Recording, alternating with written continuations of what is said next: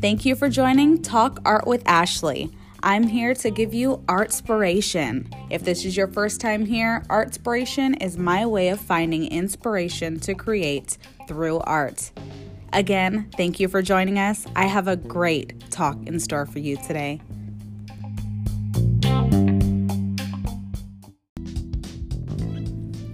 There are two types of people in the world: people who stay in their lane and people who don't stay in their lane. The Urban Dictionary defines stay in your lane as an expression used by people who have a pet cause and don't want anyone questioning that cause. A fast way to shut down a conversation from anyone deemed too outside to participate, no matter what their level of qualifications. The first group, lane stayers, are the type of people who follow a natural life path. Basically, these are the people who don't push the natural evolution of their lives. I started at this company, I worked my job, in a certain time I'll get promoted. There's a sequence of life that I'll follow, and for the most part, things will work out. Those leaving their lane don't agree with their natural order of things. Nope, I don't want to wait for things to happen. I'm going to make my own things happen. I don't believe there is a path for me, so I'm going to create my own. We have both of these types of people in our organizations. Unfortunately, it appears that those who are leaving their lane are somehow better, when in reality, if you dissect the best organizations, you will usually find a higher percentage of people who stay in their lane. I'm guilty of this. I have worked with individuals who break the rules often, and instead of staying in my own lane, I become distracted when I notice this behavior. I start feeling like I need to cover myself and address the poor behavior, but it's none of my business. When it's made my business by supervisors or managers asking me questions, I become defensive, but this is not my battle.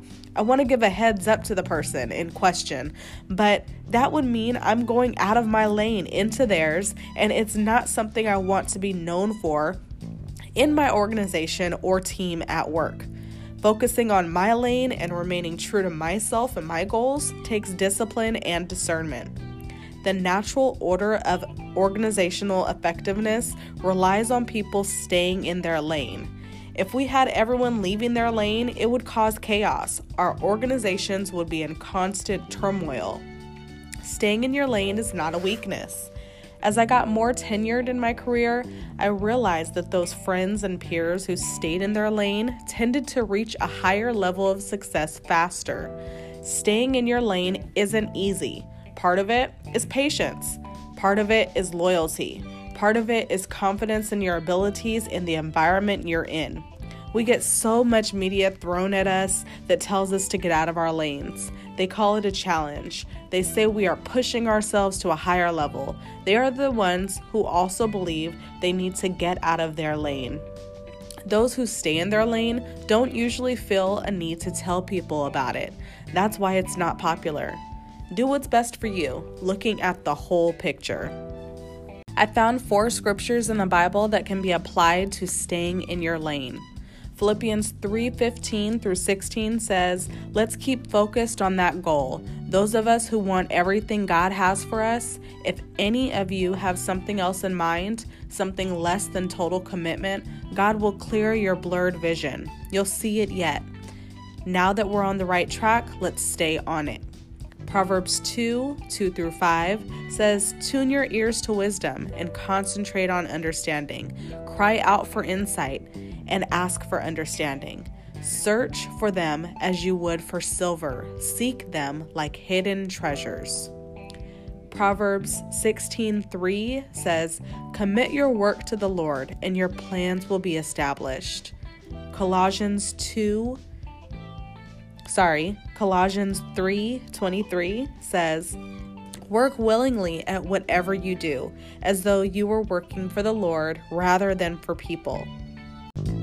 We can also ask ourselves the following 6 questions, which will help build the foundation for taking our work life in a new direction. What dream are you trying to build?